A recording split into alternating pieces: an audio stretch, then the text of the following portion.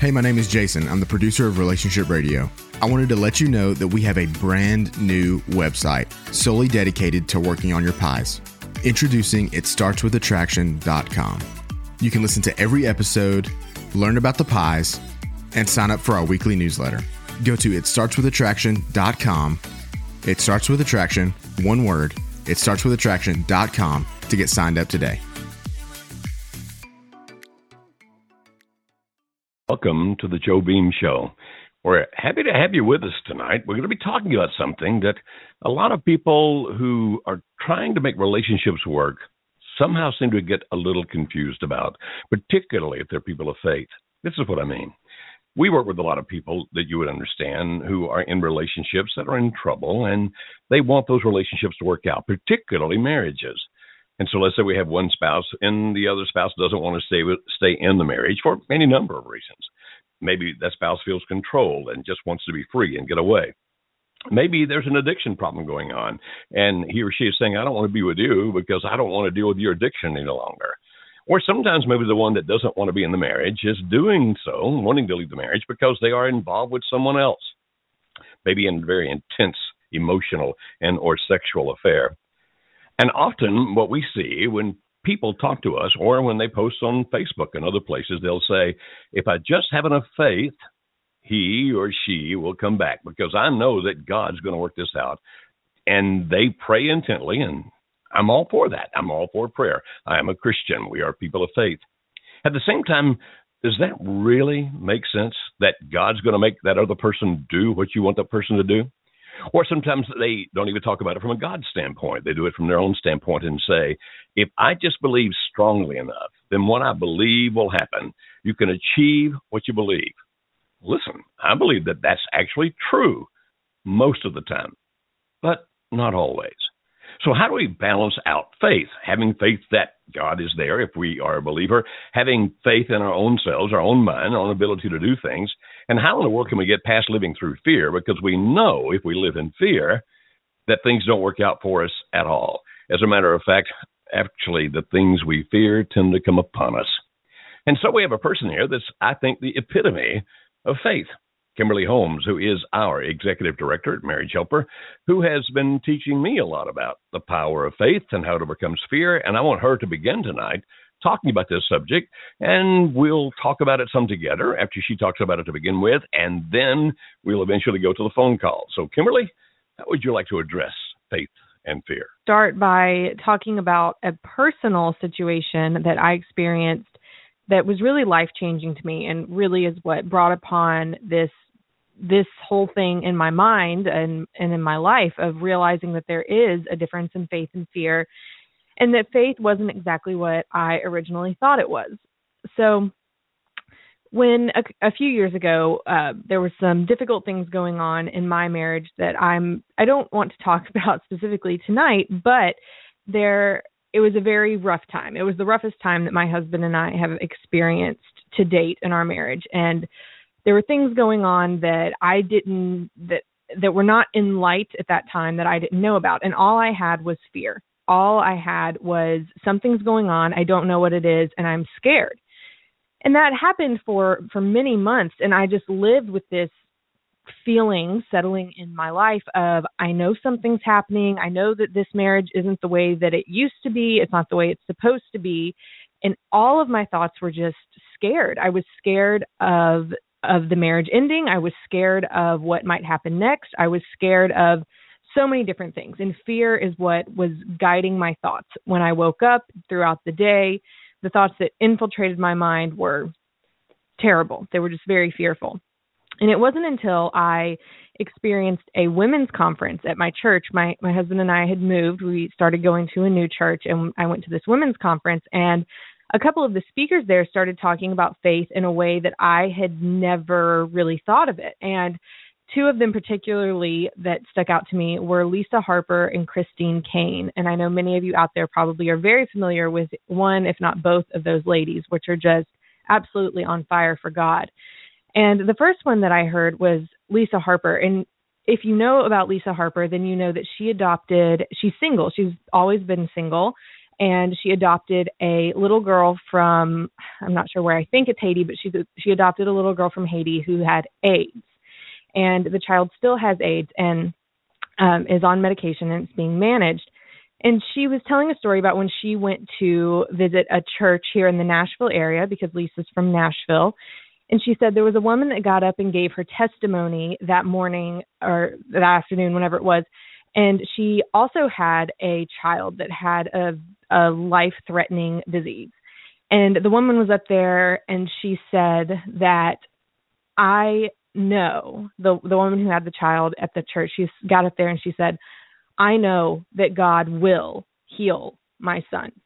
And when Lisa was telling this at the conference, Lisa paused and she said, I knew that God could heal my little girl who has AIDS. I knew that he could.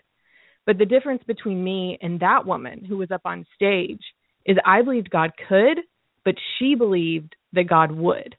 And when I heard Lisa say that, I thought, man, that's how I've lived my whole life. I believe that God can do things, but I think that he's all powerful. I think that anything God wants to do, God can do. But I don't necessarily believe that God will do things, that I can have enough faith that it will move God and that God will move on behalf of me. And the next speaker that got up throughout the 3-day conference was Christine Caine. And one of the things that she said that just absolutely rocked my world was, when we pray, we move God. And when we move God, God moves mountains. And the whole premise of that whole weekend was having faith, and having faith in a way I had never had faith before. And so I set out from that weekend with a new conviction on life that there really is this connection that we can have with God, and it will move God in a way that nothing else can. And it's talked a lot about in Scripture, and I know that this is probably more religious than some of the other shows that we've had, but this is the only way I know how to explain the difference in faith and fear. So I went forward, and throughout the next few months, I just began having faith. I just believed that God would do something. And time after time, I began writing it down in my prayer journal, and I would look back in a couple of weeks and I'd realize that happened, that God did that. What I believed God would do happened. And sometimes I didn't need to go back into my prayer journal to remember it. Sometimes it was a huge thing that I was believing God to do, and it happened. And I knew it, and it would give me goosebumps. It was crazy. And so over the next few months, I heard Christine Caine at a couple of other events, and through one particular session of that, I had this very strong feeling in my heart that something was about to happen in my marriage. And I had this faith that God was about to completely restore my marriage in a way that it hadn't been before. I knew something was about to happen. And I had faith that God was about to break down walls, and that the problems that we had been experiencing were about to be over in a way. And I had complete faith about that. And it was only a few weeks later that my husband came to me and talked about some things with me. And after that, all the walls were taken down, and our marriage was completely different going forward. It was amazing. It was extremely God's faithfulness throughout that whole thing. And so I've seen over the past year specifically, because that's when God has really been been putting faith on my heart, that when you have faith that God's going to do something, even if it's not exactly what the specific thing you were believing God to do, God returns that faith. And that's something that is talked about multiple times in many sections of the Bible. With Jesus, the faith of the centurion, he didn't even say, he was the only one that he said, Jesus, I believe you can do it without having to go and touch or see my servant. I have faith that you can do it from where you are right now. And Jesus even says, because of your great faith, that you look like you're about to say something. Well, I want to, okay. So let's go back to those two ladies. The one in Nashville who said, I know that God's going to heal my child. Did he?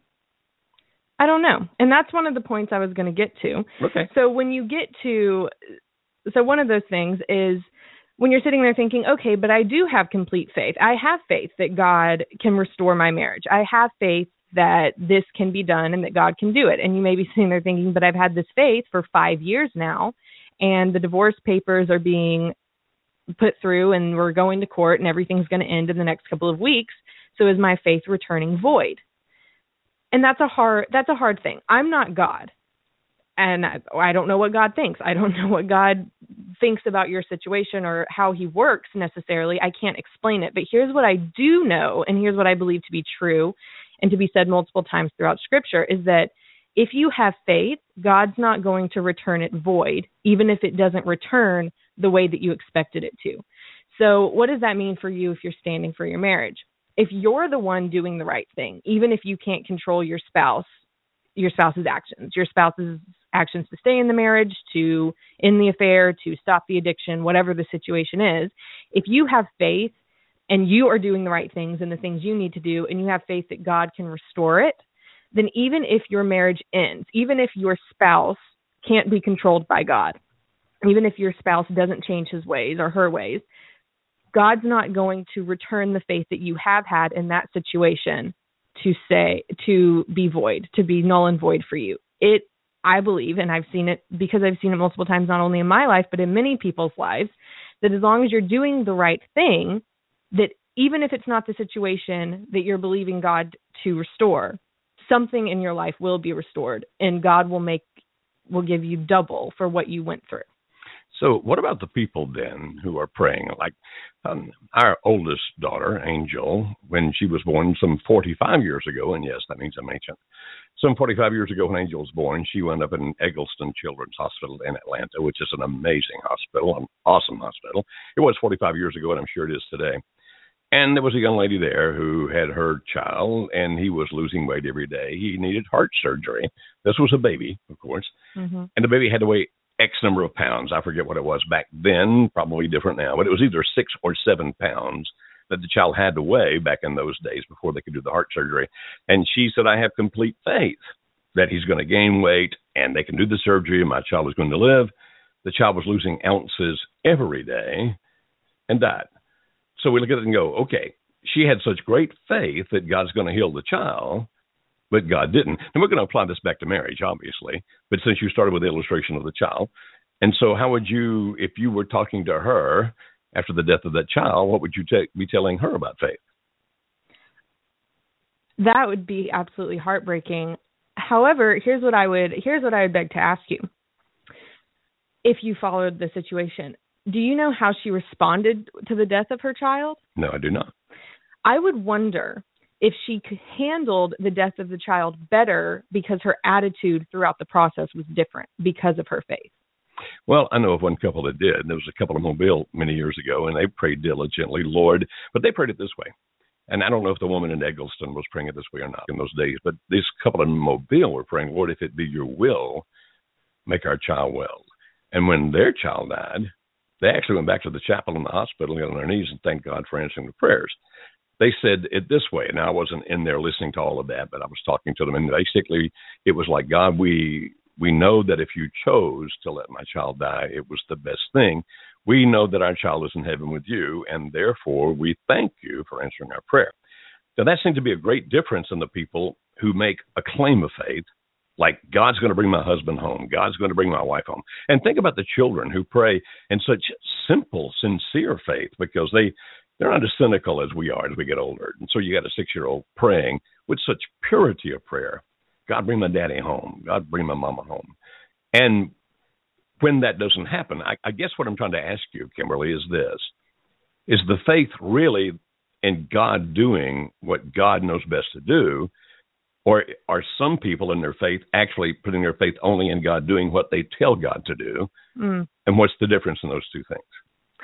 Right. So when I think of faith, maybe we should go back a little bit on this, but two things come to my mind. First of all, in the past, before growing up and in the denomination I grew up in, when I would hear people pray something like, God, if it's your will, do this, whatever it is, like with that thing, in my mind, that was always giving God an out, so that if God didn't answer your prayer, that you weren't upset with God.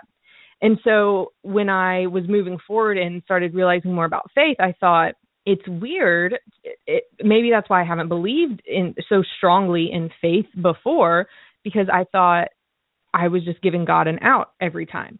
But now I can see, I see more over the time of, God, if it's your will. But I think when you pray that, it shouldn't be from the spirit of wanting to give God an out. It should be from the spirit of, God, I am relentlessly focused on what your will is. This is what I want for my life. But God, if it's your will, please do this. And I have faith that you can and that you will, if it is your will. One of the things that I firmly believe is that there is no darkness in God, and he does not want anything bad for us. And so maybe that's also one of the beliefs that kind of falls into when I pray and when I think about faith is I know that whatever God answers my prayer in, he's not wanting ill towards me. Nothing that he would do is bad for me. It might be harmful to go, it might be painful to go through it. Nothing's ever going to be easy, but in the end, God does not have a bad plan for my life. I think that's a very good way to say that.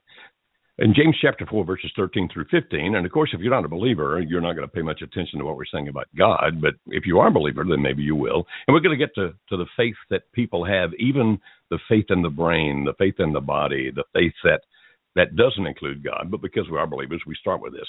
But in James 4, verses 13 through 15, James wrote, "Come now, you who say, today or tomorrow we will go into such and such a town and spend a year there and trade and make profit. Yet you do not know what tomorrow will bring. What is your life? For you are a mist that appears for a little time and then vanishes. Instead, you ought to say, if the Lord wills, we will live and do this or that."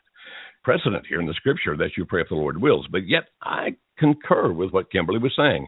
I think some people, when they pray, Lord, if it be your will, are actually throwing that in because they don't think God's going to do anything. Mm-hmm. And there's their way not to feel bad about God when it doesn't happen. So I agree. I think there's some people who pray that way. Mm-hmm. Actually, I think there have been times in my life when I've prayed that way, to be very honest about it. Yet this passage says, basically, when it says, for your mist that appears for a little time and then vanishes, basically what he's saying there, if I understand it, is you don't get to command God. Mm-hmm. I mean, you're just so small in comparison to God. You're like the mist. So I can pray, but my prayer doesn't command God. My prayer requests God. And when he looks down, he'll decide what's going to be the best. And that if I truly believe what you just said, that he's going to do what's best, period. If I truly believe that, then we can pray if the Lord wills, knowing, okay, he knows what's the best thing. That's the thing that's going to happen. And so what you're talking about, if I'm hearing it correctly, and you can tell me if I'm wrong, is that there is a balance between spiritual arrogance, which basically says, because I believe it, God is going to do it, like I say, mm-hmm. and spiritual doubt, which is, well, I'm praying, but I know it's not going to happen anyway, so let me give myself a way to feel not too badly about when it doesn't. But there's something in between there mm-hmm. that's real faith, but the faith is not that I can command God. The faith is that God will do what's best and God's listening. So, for example, and we're going to move over to the human side of this in just a second. So, for example, if I'm praying, God, make my wife quit having these emotions for that other man and come to her senses and come back home tomorrow. There's this thing, at least in my theology, and I don't know if it's in yours or not, Kimberly, I assume it is, that God lets people make their own choices. And so may God operate in situations and circumstances? Absolutely he does. But my wife would still have the right to make the choice as to whether she wants to obey or disobey, that God's not going to go down there and all of a sudden reach in her brain and go, boom, all that bad emotion is gone. Ooh, all of a sudden, all you want to do is what's right, because that would, in essence, make that person a robot, mm-hmm. not a human being with choice. Is that how you see it or not? I do see it that way, but I do think that God can change hearts. I don't know how, but I've seen it happen. Well, my understanding, and I am not a theologian, but when you read in the book of Romans about God hardening Pharaoh's hearts, mm-hmm. well, we know how God did it. God sent 10 different plagues, and the way that Pharaoh reacted to those is what hardened his heart. How does God change hearts? I think that he does it through circumstances, situations, and people. In other words, if I'm going the wrong way, that God will put obstacles in my way that should be slowing me down and turning me around. Or sometimes God puts just the right person in my life that somehow, some way connects with me like nobody has before. And based on what he or she says, the way they interact with me, something is triggered that wasn't triggered before. In other words, my opinion, and feel free to disagree, but my opinion is not that God reaches in and flips some switch, because it's still going to be your choice, but God does work in situations and circumstances and through people to do those kinds of things when it comes to a change of heart. That very well could be. Like I said, I don't know how God does it. I just know I've seen it happen. But going back to this difference in faith or fear, so we've been talking a lot about the faith aspect of it, but can you pull up James 1:6 real quick? Mm-hmm. So one of the other major part of this is fear. So many of you are probably sitting out there thinking, okay, I hear what you're saying about the faith part. It's hard to implement, though. I mean, it really is. When I was sitting in your shoes, I thought the exact same thing. It's hard to make that switch. But the fear can be terrible. I mean, it changes everything. When you start letting fear take over and doubt take over, it can take you off track of your goal, and you start acting differently. In James 1:6, it says, "But let him ask in faith, with no doubting, for the one who doubts is like a wave of the sea and is driven and tossed by the wind. For that person must not suppose that he will receive anything from the Lord. He is a double-minded man, unstable in all of his ways." When I read this a few months ago, I thought, oh my goodness, if you have doubt in when you talk to God, when you ask for certain things, what it says, unstable in all of his ways, a double-minded man, I just thought I would never want to be perceived that way. I would never want to go to God and ask for something wholeheartedly, believing he can do it, and then doubt it once the prayer is over. Because I don't know if it's something like God looks down on you and thinks, oh, they're wishy-washy, they don't know what they want. I don't think that's how it works. But I think within us, it just changes the way that we think of God and the way that we think of our situation. One minute we believe it can happen, and the next minute we just doubt that it can.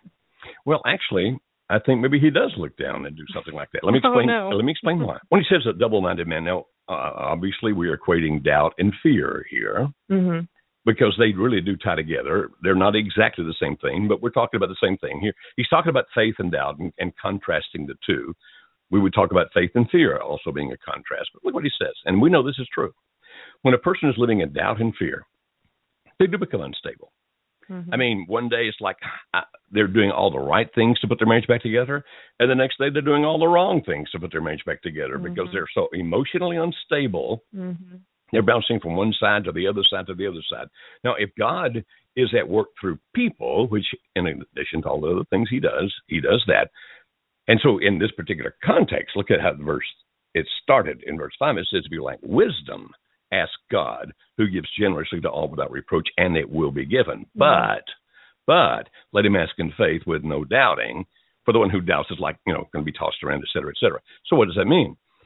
It means if I'm asking God for wisdom to do the right things that will help to bring my husband back, or my wife back, or my father or mother back, if there's somebody, praying for their parents, et cetera, somebody I love, my good buddy, my friend, to bring him back. Okay, I'm asking God to give me wisdom to do the kind of things that I need to do. Mm-hmm. Now, if I'm doubting, then what's going to happen? I am going to be wishy-washy. I'm going to be wandering one side to the other. I'm not going to be demonstrating this wisdom. I'm going to be demonstrating wisdom one day and total unwisdom or lack of wisdom on the other day. Now, look what he says. That person must not suppose that he'll receive anything from the Lord. Now, why not? Here is my opinion. Feel free to disagree.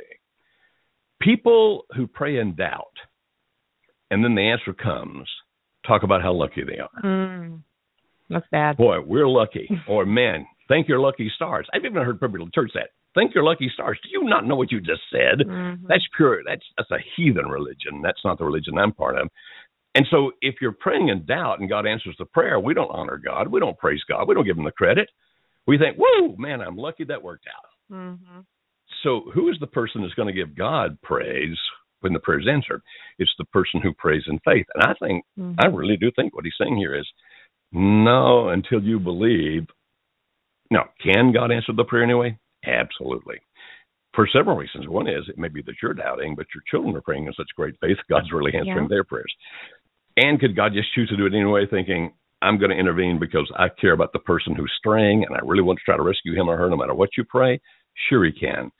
But I think what he's telling us in this particular passage that you just brought up is that doubt does us in, and God's not real intent on blessing doubt or fear. And there was a quick story in the Gospels about the 10 talents, 10, 4, and 2.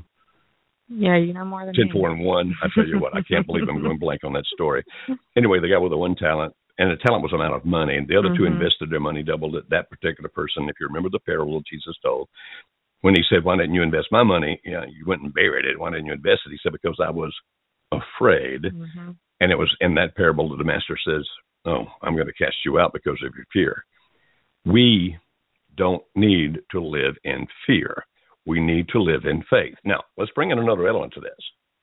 Human beings, just by the power of believing themselves, can do amazing things, whether they are tied to God or not. Is that correct?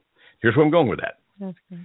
We know that the power of believing is what leads people to accomplish amazing things. Back in the 1960s, John Kennedy, our fresh young president, talking about Camelot, said that we'll be on the moon within a decade, and got people to believing it could happen, and people who already had certain amounts of knowledge, when they got fired up and believed it could happen, they worked it out, and boom, we've got some men on the moon. So human beings, just by the power of faith, and at this point I'm not including God, I'm just saying by the power of faith, we know that people who really believe they can do things wind up being much more successful at those things than other people. And then, based on what we believe, if you take that power of faith, which is amazing just in human beings without any contact with God, if you tie that to God, now it becomes exponentially powerful. Right, for sure. There's a couple of books that have been written on this. One of them is very old and very strange. It's a very good book. It's called Think and Grow Rich by Napoleon Hill. But another one is called The Magic of Believing by Dr. David Schwartz. And Schwartz is a Christian. It wasn't written from a Christian perspective, but you can, in his writing, he does talk about God and things like that. If you are interested in knowing more about faith and the power of believing, I think that's a great book to start with. It's written, and it can be consumed in many different mindsets. A lot of business people read it for wanting to expand their business, but even if it's just believing for certain things in your life, it's still very applicable to that, and he breaks it down in a very palatable way that's easy to understand. But the basic premise of it is, if you believe something, and all of the books say this, there's more than the two I just mentioned, and I've read them, but they all go back to the same thing of, they interviewed people who were very successful, and they saw very common traits in between all of them. And the people didn't believe they could fail. They just didn't believe it. It wasn't a thought in their mind. They had complete faith. And these are people like Thomas Edison or Nikola Tesla or the Vanderbilt family, J.P. Morgan. I mean, these are names you know because they built our country. And it's these kinds of people who they just said, we believe that we have this idea and we can do it. And we're going to set our mind on it, and we're going to make a plan to get there, and we're going to follow that plan. And if we get diverted at any point, we're just going to try plan B, but it's still going to lead us to our end goal, and we're going to get there. And they all did. And so let's apply that to marriage for a minute, because that's what we're talking about. What we're trying to say here is that sometimes people whose relationships are in trouble, and I guess you could be, single, you're not even married yet, and your relationship gets in trouble and you don't want to lose the person that you're in love with. But because we deal with so many marriages, let's apply it to marriage, you're going, okay. Now, let's just take a scenario. Let's say that your spouse is addicted to alcohol, and it's getting very difficult to make this marriage work because she's coming home drunk repeatedly, and she's sneaking around on those kinds of things. Now, when we would say, okay, the power of believing, don't operate out of fear, don't operate out of doubt, operate out of faith.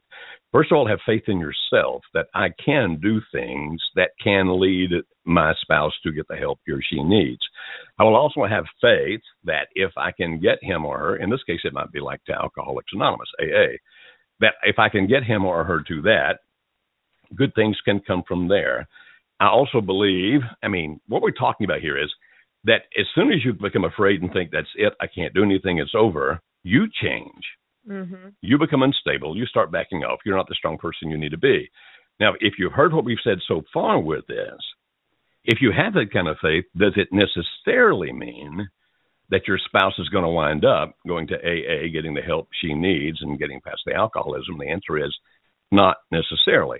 But what we've been saying is the faith that you have that leads you to do the right things, and if you're a religious person, the faith you believe that God is at work in this, will bring a good solution, even if it's not the solution that you want. Now, I'm going to be very careful about this because you're not going to like what I say.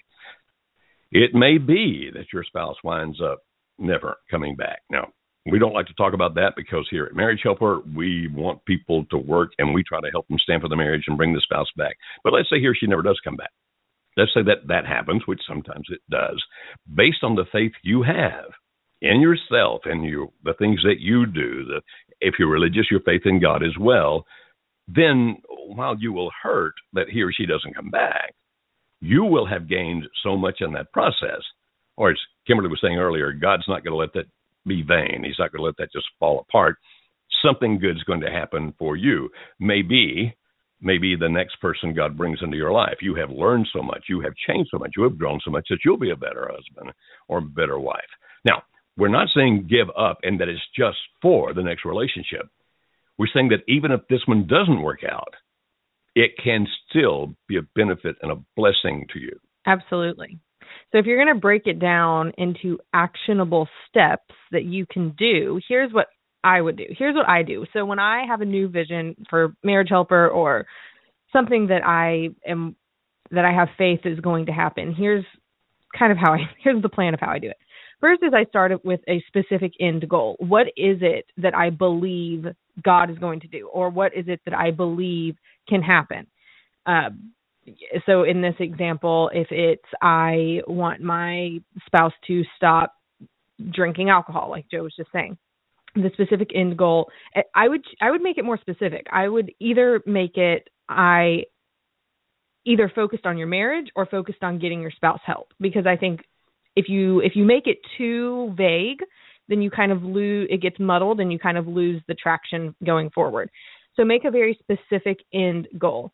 And the next part would be make a plan on how you're going to get to that specific end goal. So if it's I want to try and get my spouse to enroll in Alcoholics Anonymous, or enroll is not the right word, but to go to Alcoholics Anonymous.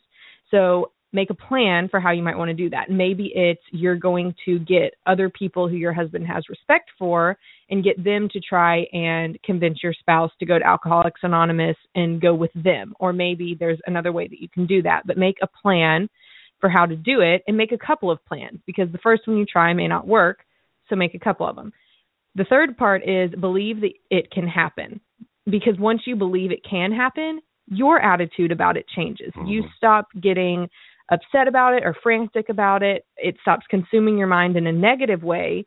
And so when you stop doing that, you can start breathing. And when you become calm, mm-hmm. the situation just changes when calmness enters the picture.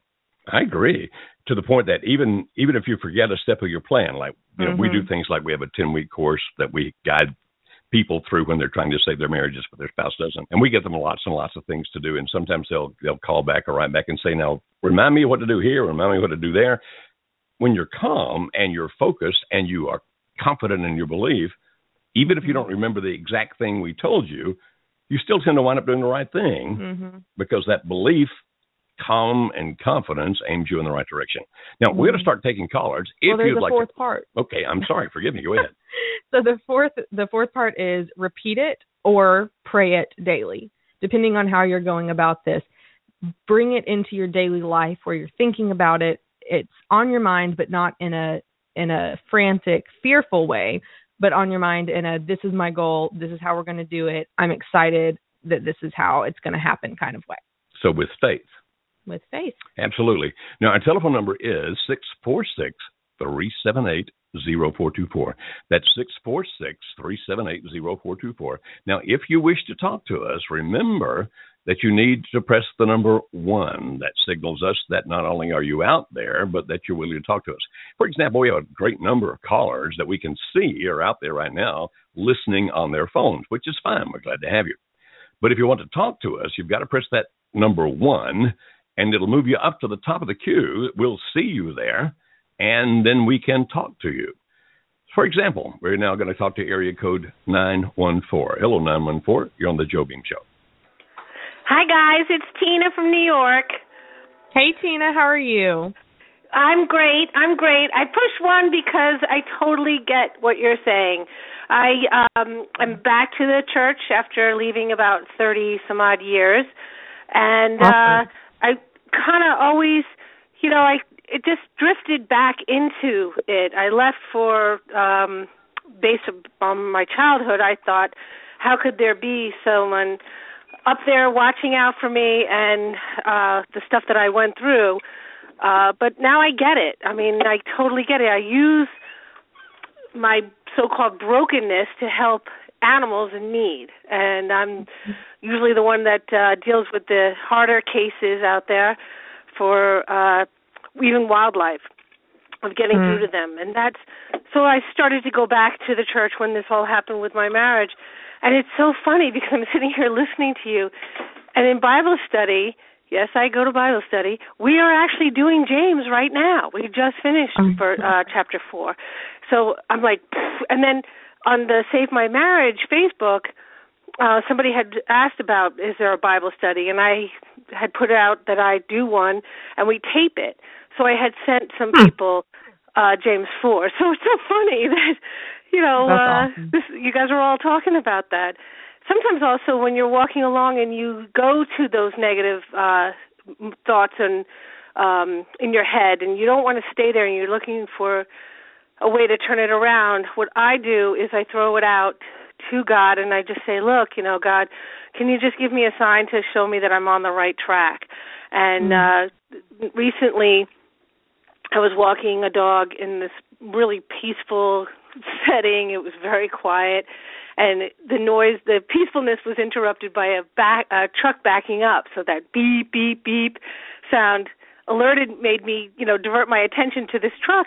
And on the top of it, it was a plumbing and heating truck. And on the top of it, it said, help is on the way. And I just started laughing because I just think it's so funny. Yeah. So well, Tina, what I also want to say... Go ahead. Oh, well, I was going to say, just don't get so consumed into yourself. I tell the girls that we run a webinar with still, don't get so, make it, so consumed and, all right, I've got to work this, I've got to fix this, I've got to fix myself.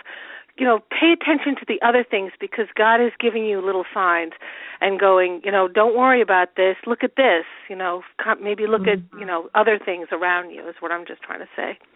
And that's good. I think that's excellent. And of all the people I know, Tina, you are one person with confident belief, and that's one of the many things that we admire about you.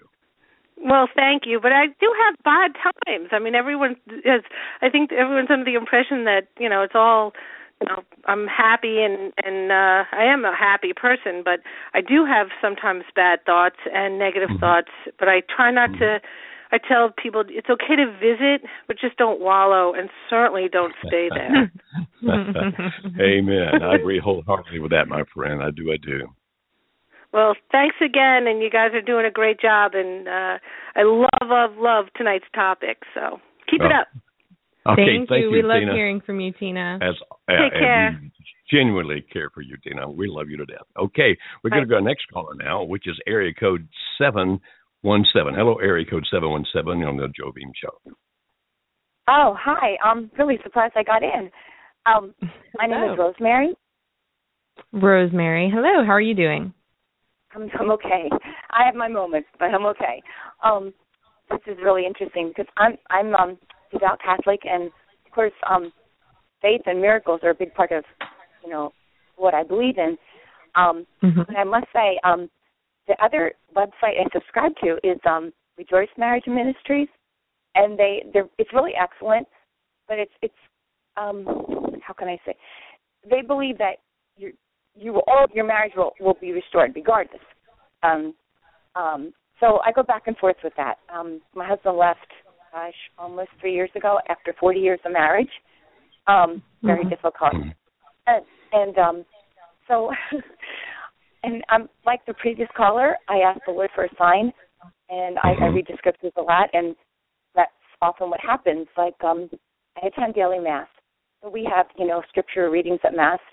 And one Sunday night, I said, Lord, I really need a sign. Am I on the right track praying for my marriage?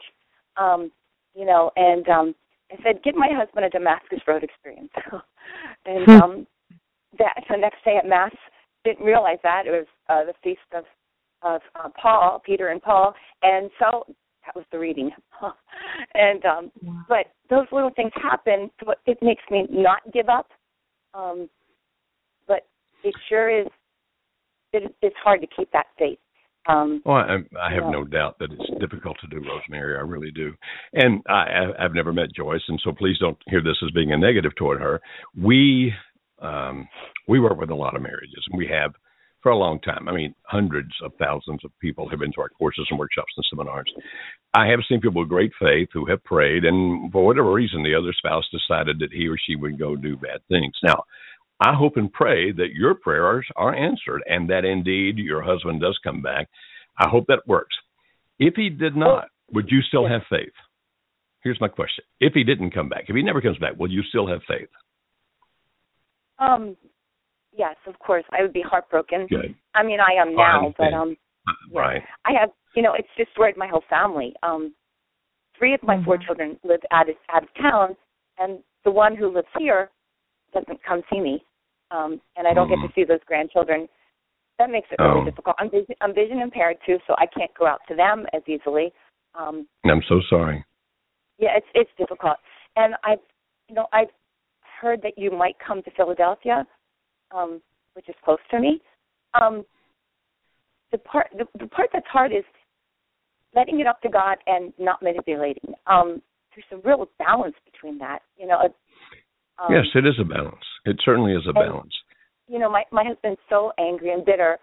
I'm not even sure why. Sometimes I'm like, wow. I know a lot of it's from his past because he's been angry for a long time. But he has a free will, and that's the part I struggle with. And I just, and I have a brother who's very ill right now with cancer. So that's the same thing. I prayed with him today, and and he believes that the tumors will be, radiation he's having now for those, so that he can go on with the experimental treatment. But, it is hard, and but they still have, they still know they had to get their will in order and all of that. I guess the hardest thing for me is the loneliness, and when, that's what interferes with my faith, and not knowing what to do, what to say to my husband. He won't take phone calls. The only time he'll contact me is through email, is if he's angry or has something to do with money. So, well, I'm so sorry. I thought about inviting him to one of your your weekends, but I don't think there's a way I can do that. Well, at this point, there may not be, but I very much admire your faith. And I pray that you stay with that faith, as tough as it's going to be to do that sometimes. But you sound like to me that you're a person of faith, and so may God be with you in that. Okay? Thank you. All right. You have a good evening. Okay, thank you. You too. Okay. Again, if you want to talk to us, our telephone number is 646-378-0424. That's 646-378-0424. Kimberly, we got a question. It's not quite on our topic, and I'm not going to read it all because it's too long. By the way, for those of you who want to send in emails and ask us to answer questions, when they're really long, we basically skip them, and not because we don't care, but it's because, it takes so long to read a long question and has so many things. But this one, I'm going to do it anyway because the person lives in Europe and says he's not able to call because of time differences and costs, and so we're going to try this. All right, very quickly. I'm going to kind of summarize the best I can. All right. She moved out of the house last year because she re-encountered a person that she was involved with some 20 years before, that she'd loved 20 years before. It was a short affair, and then she returned to her husband. But last September, then the husband started texting and sexting a friend who knew both of them, and a day before his birthday, she found out about her husband's affair. He says he loves her, and he wants to keep her forever as a friend, and he thinks he's in love with her, meaning his wife now. She's saying, but it could be a midlife crisis, or maybe they have a future. He's pretty torn apart, as he says. Now, she's read some of our stuff on our website, so she knows about limerence, which is a phrase for meaning madly in love. And she said he's madly in love about her and the situation. And I actually told him to be with her, as in his message, he says, I don't love him. We don't have sex, et cetera, et cetera, et cetera.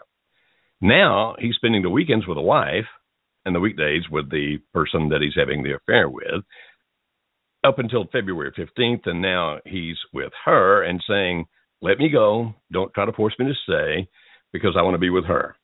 Yet last Sunday he came home and they hugged for 5 minutes and they kissed, and he said he wants to come back in 1 week. And he says, but then he says, I don't want to promise too much. And so basically what she's saying is, okay, now back to the topic for tonight. But my heart goes every minute from fear to lose him to faith that he'll come back. I'm exhausted of this roller coaster, and I still need to properly function at work. What should I do? What are the odds for him to return? What can I do? How do I deal with all these fears and these hopes? And that's what she's asking. How would we respond to her about faith and fear? Have you ever heard that, I don't know if this is true or not, but have you ever heard that animals can sense fear in their owners? I have heard all my life that if you're in the wild and a wild animal is coming at you, if you're afraid, they can sense it and it will embolden them, yes. That is a weird way to say this, but like we've been talking about earlier, and I think this is another way to make that an example, is when you have fear, people sense it. So you say that you go from 1 minute you believe that this can happen, that he can come back, and the next minute you're completely scared that everything's going to mess up and hit the fan, and you say he's coming back in a week, probably to visit. It's probably not for an amount of time, since that's not exactly what you said. But I would think that if while he's there you keep going between fear and faith, it's going to come out in your actions and he's going to sense it. And if he senses that, it's probably going to lead him to continue to waver, because what we think when we fear is that, oh, my spouse will see I'm scared and they'll want to come back and protect me. But that's not how it works, unfortunately. No, actually just the opposite. Just the opposite. So if your spouse is in the middle of an affair with someone else and sees that you are 1 minute fearful, 1 minute not fearful and happy, they're going to think, this person's unstable. Maybe I should stay with my lover. Or because of the fear, you may wind up, whether you realize it or not, come across as whiny and begging and pleading, and those things almost always propel the person away from you. And so we're saying that confidence works here. Now you say, okay, what are the odds it'll work out? Obviously, I can't tell you the odds because I don't know all the situation. And even if I did, I don't know that I could find a study that would replicate you exactly and say, oh, here are the odds. Here's what I'm hearing when you ask that. You're saying, give me some reason to have some belief. Give me some odds that makes it think that it's going to be on my side so I can believe more. So what we're saying is, I can't give you odds. What do? You have faith that you can do the right things, that you will do the right things. And if you're a praying person, you pray that God will bring things into his life to straighten him up, to lead him back in the right direction, those kinds of things. Fear is against you. Now, even as we say that, some of you guys are listening going, whoa, wait a minute. How do I make the fear go away? Because, I mean, you think I have some control. I can snap my finger and all of a sudden I'm not afraid. And we respond, no, we know that's a very powerful emotion and it's very difficult to overcome. And that's why Kimberly earlier was giving you a 4-step plan. Mm-hmm. Get aimed in the right direction, do the things you need to do, and you can actually ask God for more faith and wisdom, those kinds of things. If you sit there worrying, fear increases. If you get busy doing the things you need to do to make you a better person, then those very actions can help you overcome the fear. Mm-hmm. She ends her email. She said that she's listened to all of our podcasts, read all the articles, subscribed to all of our videos. And she said, I would consider the online workshop, but I don't want to wait 10 weeks to get my spouse back. Well, you don't have to necessarily wait 10 weeks. In case anyone else has this misconception about the course, yes, it's a 10-week course. You can go through it as quickly or as slowly as you want to, and as many times as you need to. A lot of people who are in there, some of them have been able to have marriage restoration in that time. Some of them are still waiting for that, and they're going through the course again. But if that's something that you are considering, then I would definitely do the online courses, the Save My Marriage course. And we talk a lot in it about how to be mindful, how to get rid of those anxious thoughts, how to get rid of those negative thoughts. We talk much more specifically in detail, hours and hours of videos and interaction with us through the private or the secret Facebook groups and all of that thing about those things she was asking about. Right. And for those who are not familiar with that, you go to marriagehelper.com. That's marriagehelper.com / all one word, Save My Marriage. Mm-hmm. So marriagehelper.com / Save My Marriage. And you can find out about that 10-week course where we can help guide you through that.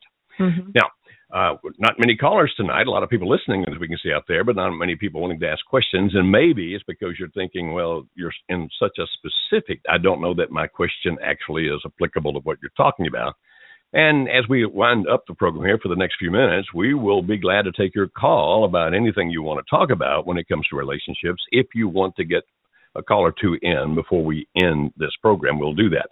I hope that you have gotten the point we're trying to make about faith and how powerful it is, and fear and how destructive it is. And like I just said, we know that you can't flip a switch and make it change. It's a process, but in that process, as you develop faith, you will actually find greater benefits for you and a greater likelihood that you can bring your spouse back.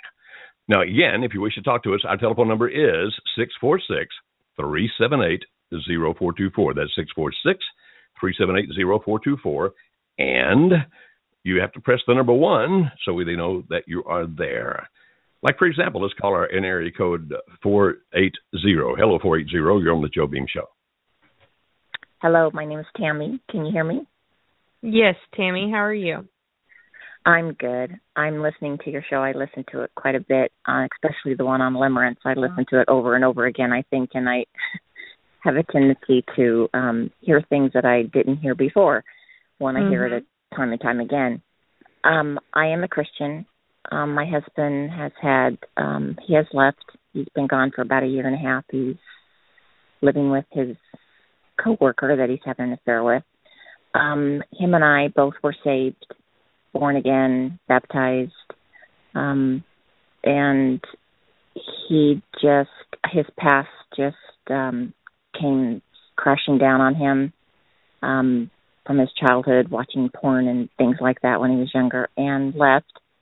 He struggled back and forth, so I think he's in a limerence, and I think he was the one going in slower. And, he would tell me how much he loved me, and then he would go with her and then tell me how much he loved me, and then it just stopped all of a sudden. And I've been praying quite a bit, asking for signs, different things like that. I know my faith, I feel in my heart that God is trying to change me because he has seen me with going through such struggles with him for 24 years. March will be 24 years that we were married. I really feel God put us together for a reason because I don't think anybody, his whole family's kind of dysfunctional. I mean, his isn't, but his is just, they're condoning his affair and accepting her. And that's sad. And my boys, it's very sad. And when we got married, he said, I'd take twins if we could have them. 4 months later, I found out we had twins. I'm struggling with, God works everything out to the good, but yet I go back to the part of Malachi where he says God hates divorce. That's right. I'm kind of wondering where that part comes in. If he hates divorce, how could he allow certain things to happen if you're a strong believer and one spouse is praying for that spouse? That's a part I don't get is how can you handle the part where God's promises and everything that's in there and what he believes, yet he won't mess with free will. Does that make sense? Oh, I understand. I think most of us who are believers have had that struggle. And yet we read like in Philippians 3 when Paul said, I want to know Christ. And he goes on to say, and to share in his suffering. And then we look at these kinds of promises, and we know that God's there and that God fulfills his promises. And when you say, I know God hates divorce, so how can he allow this to happen? We also know that God says, thou shalt not murder. And yet nearly every apostle was murdered. Not all the apostles, but most of the apostles were murdered. So we look at it and go, okay, God allows things to happen that he is totally against, But we're back to that free will thing there. What we want to believe, and I do believe, is that, okay, sometimes people do evil. Sometimes they just do absolutely the wrong thing. God is still there, and when Paul says, I want to know Christ, I want to share in his sufferings, I think it's really true that the only way I can really begin to understand Jesus the Christ, the man who was murdered in a very cruel way, is that I share in sufferings, that in the sufferings I go through in life, and it's not because God wants me to suffer, but as the sufferings occur and God doesn't just jump in and yank me out of them, I actually become purer. My faith becomes pure, if you will, in that the impurities get burnt out. Because a person who's living in life and everything's going his or her way and they've never had any problems and they say, I have faith, I'm old enough and have lived long enough and been around other people long enough that if a person says, I have faith, but I've never had anything bad happen to me, I look at them and forgive me for being a little cynical, but I'm thinking, do you really? I think maybe the only way you're ever going to know if you really have faith is when things hurt and you're saying, hey, God, I thought you liked me. I thought you loved me. You said you do. And God continues to say he does. So that whole problem of good and evil, all the way back to the book of Job, where that whole thing is considered there, I know that God hates divorce, and yet I know that God has allowed people to do it. And when they asked Jesus about that, they said, why did God allow people to divorce? He said it was not the intent of God. It was not that way from the beginning, but it's because your hearts are hard. Hardened, yeah. And that's what Jesus said. So I know that happens. Now, I hope and pray that your husband comes to his senses. I really do. I hope that he comes back to you. Yeah. It sounds to me like you've been one of the few constant good things in his life, based on what you're telling me. Is that about right? Yeah, pretty much. When we met, since he was broken, but I've been a Christian since I was 9, backslidden here and there, trying to live the good life. And then when we got back together, because he had cheated one time, and then he came back just remorseful, and we got back together. We both got saved. I have letters upon letters from him saying, if anyone could have changed me, it was you. And I'll never love anybody more than you. And I feel like when we sort of put God aside, that this is when he come putting stuff in our lives to happen to us, like this woman in his life, just kind of passing through. And it was an emotional affair at first, everything. Classic memory, classic. But I never, ever thought he would move in with her. And he always had to try to get a hold of me. And now it's just cut off. I haven't seen him or heard from him in about 4 months, which is just out of the ordinary for him. Unfortunately, that's the way it goes sometimes. But the good news is that at some point, and I can't tell you when it's going to be, but at some point, limerence is going to end. It always ends. And what we hope happens is that you continue to stay strong, you continue to stay faithful, you continue to stay loving and kind and gentle, so that when the limerence finally does end, he looks back toward you. That's what we're praying for and hoping for. That limerence is a bad place to be. It just messes people's minds up big time. But my recommendation to you, my friend, stay faithful, stay confident, stay calm, and let's just hope and pray that he comes to his senses and that he comes back to the woman who truly loves him and is good for him, and that is you. I've got one more call I need to get to here. Is there anything else we can help you with right quick? Nope, that's it. Thank you so much. I'm glad I got to get through. Thank you very much. And we're going to make this our last call tonight. It's area code 317. Hello, 317. You're on the Joe Beam Show. Oh, hello. Can you hear me? Yes. What is your name? Oh, my gosh. My name's Amy. Hi, Amy. How are you? I'm good. How are you? Doing pretty well. How can we help you? Okay. My question is back to fear. And it's funny that this is the topic today because I'm doing the 10-week course, and so I'm just doing a lot of self-examination, a lot of journaling, a lot of changing myself, being honest with myself. And actually last night my husband and I got into a pretty big argument, and this morning I was just really disturbed, and I was just praying about it, and I feel like God showed me that the main emotion is fear for me. And so it's not fear that he will leave. It's basically, I feel like we grew up in very different homes with very different communication styles, and his kind of aggressive style, I realized that it almost like overwhelms me, like the fight or flight reaction. And it takes me a long time to recover. Right. And so I think my question is,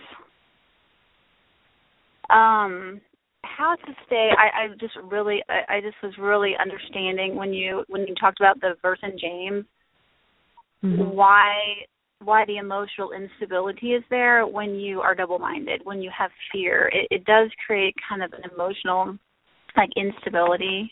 I just saw that in a new way, toward that's kind of how I become just, like, kind of overwhelmed, and I'm not really communicating well, or you get hijacked a little bit. And so my question is, I just came from like a really laid-back family. We all really get along, love each other. We really don't argue. We have a lot of siblings, and he came from a home with a lot of strife, a lot of arguing. And so even we've been married 20 years, even still, it's just hard for me to adjust to that. You know, kind of argumentative, dismissive, turns conversations into rabbit trails, and so I'm learning just to not be emotional. But I felt like today God was really showing me that the main underlying emotion was fear. What are you scared of? And that's what I was thinking. Like, I think I'm just afraid of, like, I think it's just the constant, like, rejection that you get when somebody, you know, the control, like when someone is controlling you and rejecting what you're saying and manipulating you and kind of dominating and not coming at you from love, like. Right. So you do understand that the way that you can stop him from being controlling is not to get angry and fight back, but to become very strong and very calm and to refuse to accept that kind of control. And what you're talking about is definitely true. Different personality styles clash. That's why we talk about that during our intensive 3-day workshop for marriages called 911. But if you want to operate in a way where you can stop him from doing that, and unfortunately we don't have time to explain it all here, but it would be because you calmly draw the line and say, I'm not going to fight back with you, but at the same time I'm not going to tolerate being dominated and controlled, yelled at, and all those kinds of things. I wish I had a lot more time to explain that. Have you listened to any of our podcasts on control? Yeah, I just went through the control series. I think that was lesson 6 maybe in the series. And, of course. And then you had one, I think, last week. You had a call about control. And that's what I noticed in our last conversation was the constant. Just, you know, and it. Well, in the next few weeks, I'm going to do another one of these programs about control. It's not going to be next week. It'll be in the next few weeks. I'm going to do another one on control, and that one come at it a whole lot from if you're being controlled, what do you do? How do you handle that? Unfortunately, we're out of time tonight, so I can't really give a good answer to that tonight. But I do suggest strongly that you calmly set some boundaries where you say, I'm not going to yell back at you. I'm not going to fight with you. But I'm also not going to let you dominate and control me. And I wish I had more time to explain what that means. Okay, that's helpful. I think my main question was, is it something that you overcome the fear through communicating with them how they make you feel, or is it that's not really going to be the answer? You know what I'm saying? Like, if you could communicate with them, you evoke a lot of fear in me, or is that person probably not going to really get it? Like, whatever. Well, you know, that's your problem, or. It depends on it depends on a couple of things. One being the state that they're in when you tell them that. If they're angry or if you're in the middle of the fight, when you say that to them, they're probably going to view it as you trying to get out of the fight. So they're probably going to react negatively. in this case it's your husband, he's probably going to react negatively. But if it's at a time when you're having a good communication, when things are not stressful, when there's more peace between you, and saying, hey, at this moment when you do this kind of thing, it can make me feel this way, then it's more likely to be successful that way. But if you really want to get over the fear, you're going to have to make a decision within yourself, no matter what he does or how he reacts to when you say it to him, you're not going to let that fear control you. And you're not necessarily replacing the fear here with faith. I mean, you can, that's one option, but you're more so trying to replace it with calmness and peace within yourself. Yeah, that's so good. That's so true. All right. Well, thank you so much for calling, and we'll do a program. Okay, we'll do a program soon on control. Let me just leave you guys with one verse as we're talking about the Bible tonight. It's in 2 Corinthians chapter 12, beginning of verse 9. But God said to me, my grace is sufficient for you, for my power is made perfect in weakness. Therefore, I'll boast all the more gladly about my weaknesses, so that Christ's power may rest on me. That's why, for Christ's sake, I delight in weaknesses, in insults, in hardships, in persecutions, in difficulties. For when I'm weak, then I'm strong. What is he saying? Is he saying we should be weak people? No. He's saying that when we're in situations where we feel weak, in other words, people are insulting us or things are going bad or somebody's persecuting us, that in those situations when we would tend to feel weak, we remember that we're in Christ Jesus, if indeed you are, and you know that even in those situations, you are strong. And that is the power of faith. What would you like to say as we end up? In summary, choosing between faith or fear, always choose faith, because faith wins every time. Faith awakens God. And we talked a lot about James 1 earlier tonight. And the one thing I noticed that surrounds all the verses that we were talking about was talking about, especially in verse 12, it says, God blesses those who patiently endure testing and temptation, talking about them having faith and asking God in faith. Afterward, they will receive the crown of life that God has promised to those who love him.